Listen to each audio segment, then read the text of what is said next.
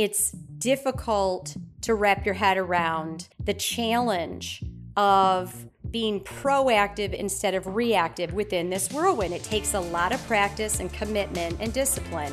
We work in an incredibly emotional business, and it's natural for most to react emotionally.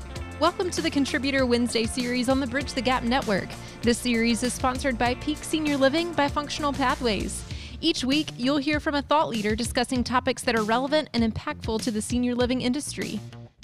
Welcome to Bridge the Gap Contributor Wednesday. I'm Julie Podewitz, CEO and founder of Grow Your Occupancy, Bridge the Gap ambassador, and author of Solving the Occupancy Puzzle, a senior living sales playbook. I'm thrilled to join you once a month on Contributor Wednesday through the rest of 2022. In this series, we'll look at how to solve the occupancy puzzle, what factors are causing the problem you're trying to solve, and how to solve it.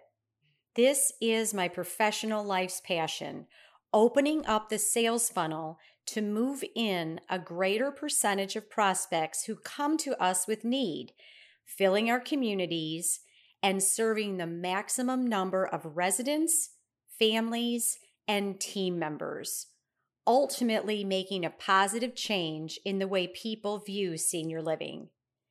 In each episode, we'll look at a piece of the occupancy puzzle, what determines that outcome, what action to take first, how to coach, and measure results.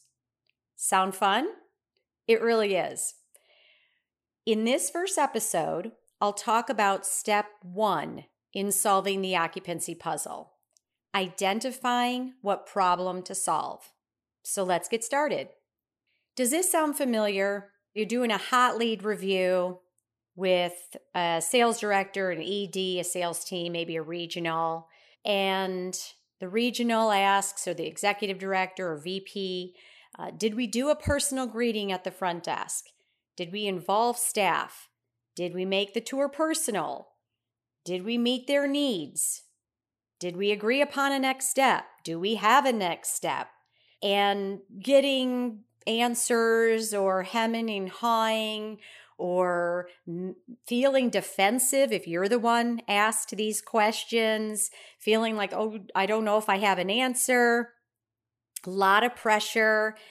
And the regional then, or the ED may say, well, it sounds like mom needs to come in for a tour. We have to show mom we care. Let's go ahead and bring mom some soup. Let's go ahead and set up a home visit. Let's go ahead, call her now, set up that home visit, bring her some soup, and let me know how that goes. Sound familiar?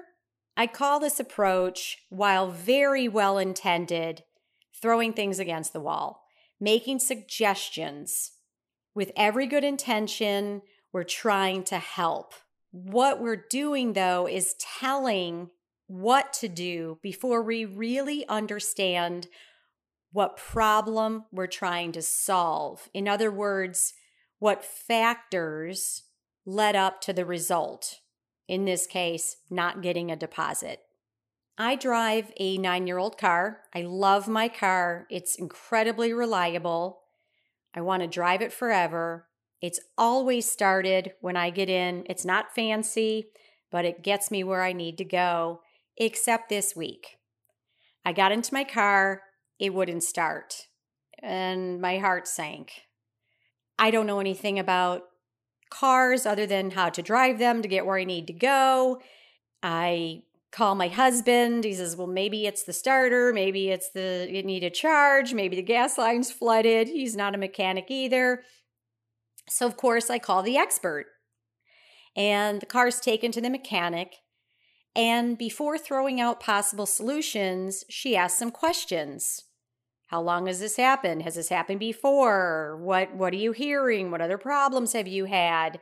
Examines the vehicle. Again, I don't know exactly how. Tests components. Is this working? Is this? Maybe has a checklist before I diagnosing the problem. Another example, if you're a parent, maybe if your child has a problem, maybe your child doesn't want to go to school one day. There could be many reasons for that. parent, before saying, can I stay home, or decide, can I stay home versus going to school? Maybe a parent drills down by asking more questions to identify why your child doesn't want to go to school. Is it an illness?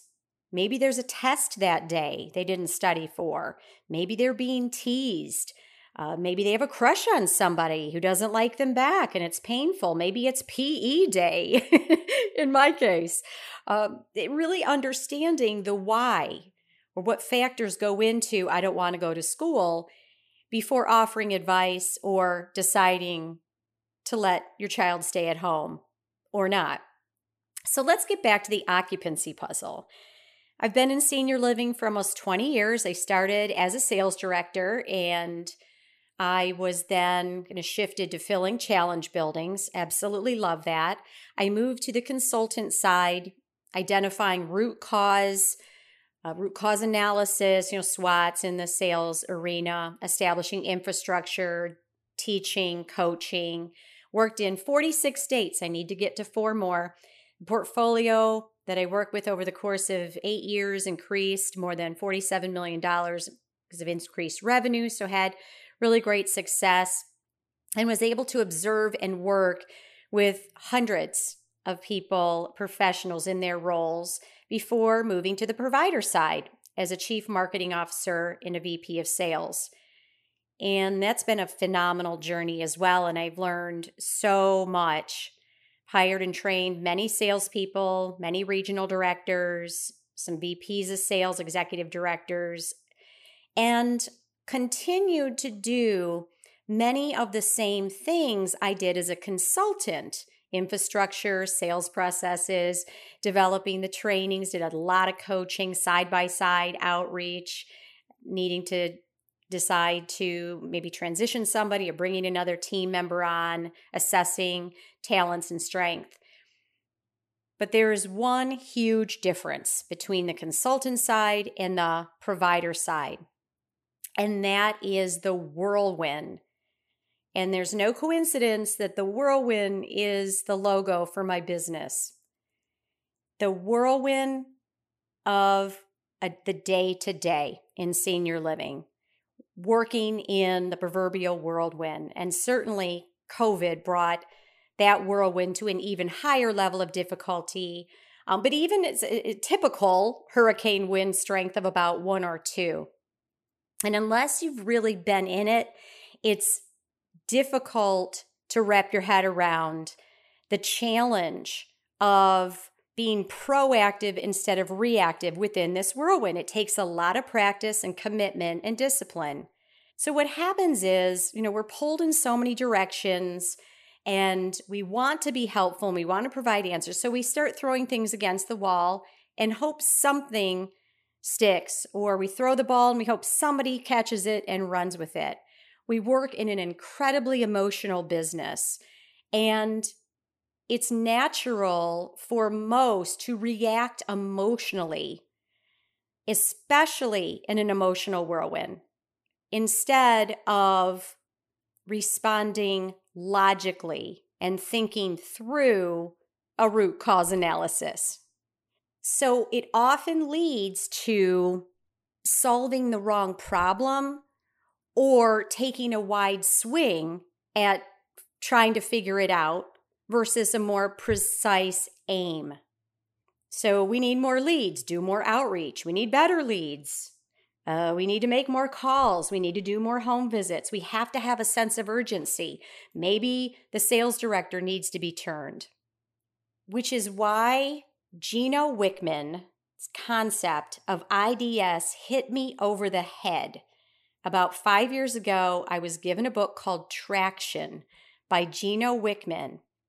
And in his book, he talks about solving the problem too soon or before we know the primary cause. His concept is simple and it's changed my life, and I'd like to share it with you. It's IDS. His issues solving track. Gino Wickman is all about simplifying processes, systems, messaging, vision. He's an expert in helping entrepreneurs build their business. He's written many, many books. The issue solving track he outlines is identify, discuss, solve. Always start with identify what problem we're trying to solve. Many of us, myself included, often jump to solve. With good intention, someone comes to us for advice and we just give them some advice or really tell them what to do. We're either in a hurry or we feel we know the answer, and maybe we do. But unless somebody takes that advice and implements it, we're not going to know is it the right advice or not. And oftentimes, the time spent identifying is well worth the outcome. In other words, spending more time on the front end to get a better result at the end. So let's start with identify. What contributes to result in senior living sales? It's two components, very simply. It's action, what you do, and skill, how well you do it. And that really applies to most things, right? So in this business, action, is oftentimes called sales activity or outreach activity. We look in the CRM or the Excel spreadsheet, however you track what you're doing, how many calls, how many tours, how many outreach appointments, lead source analysis, referrer analysis, conversion metrics, and so on. And the skill is how well it's done. So action, how much, or the quantity, and skill would be the quality. There's other factors, of course. We need to know our competition, what differentiates us, what our customers are saying, etc. But it really boils down to action and skill. So to get started with the identify of the IDS, what problem we're trying to solve, you need to know what's happening. So we need data. If you're not tracking very carefully in a CRM, that's step number one. If you have a CRM and, oh gosh, it's not being used or it's not being utilized, or, I did it, I just didn't log it. That's stop now. That's number one. Data in the CRM should be a job requirement. You've got to know your data. You have to have intel, if you will, into the result. You've got to know the data and what it means. At whatever level you are on, you need to know your business. What is the data telling you?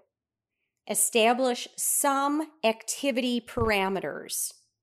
For example, based on current conversions or trailing 6 months, trailing 12 months conversions, how many tours or opportunities does it take to get a deposit? Very simply, if you're converting at 25%, you're going to need 4 opportunities, 4 tours to get a deposit. If you want 5 deposits, you're going to need around 20 tours. Keep it simple. Start there. This is a great benchmark to start with. Measuring that tour to deposit or tour to move in, that's step number 1. Keeping focused on that number of tours and how to get those tours, just stay focused and narrow. And what attributes to this conversion, we will dive more deeply in subsequent episodes. So to recap, the power of micro change, identifying the problem based on facts, not emotion, shifting from a reactive to a proactive approach, even in the whirlwind. What contributing factors influence outcomes? That's the discuss. And then learn more, ask, investigate, dig deeper, ask questions, discuss. Then begin to solve. Identify, discuss, solve. This holds true for your sales directors working with prospects. Often we jump to solve. Our prospects aren't driving. Well, we have a van. We can drive you. They're not eating regular and healthily. Oh, we have a chef-prepared meals. They're isolated. They're alone. Oh, well, we have a great activity calendar. Boom, boom, boom. Just solved all their problems. Why are they not moving in? Identify, discuss, solve. We need to head back to the identify, what we're really trying to solve, what's really influencing decision in that case, what influences performance outcomes. So as you begin this approach or elevate this approach in your world, don't hesitate to reach out. We're in this together. Thanks for listening to this week's Bridge the Gap Contributor Wednesday. I'm Julie Podewitz. Please connect with me at bgtvoice.com, LinkedIn, or growyouroccupancy.com. Thanks for listening to the Contributor Wednesday series on the Bridge the Gap Network, sponsored by Peak Senior Living by Functional Pathways. For a full library of episodes, visit btgvoice.com.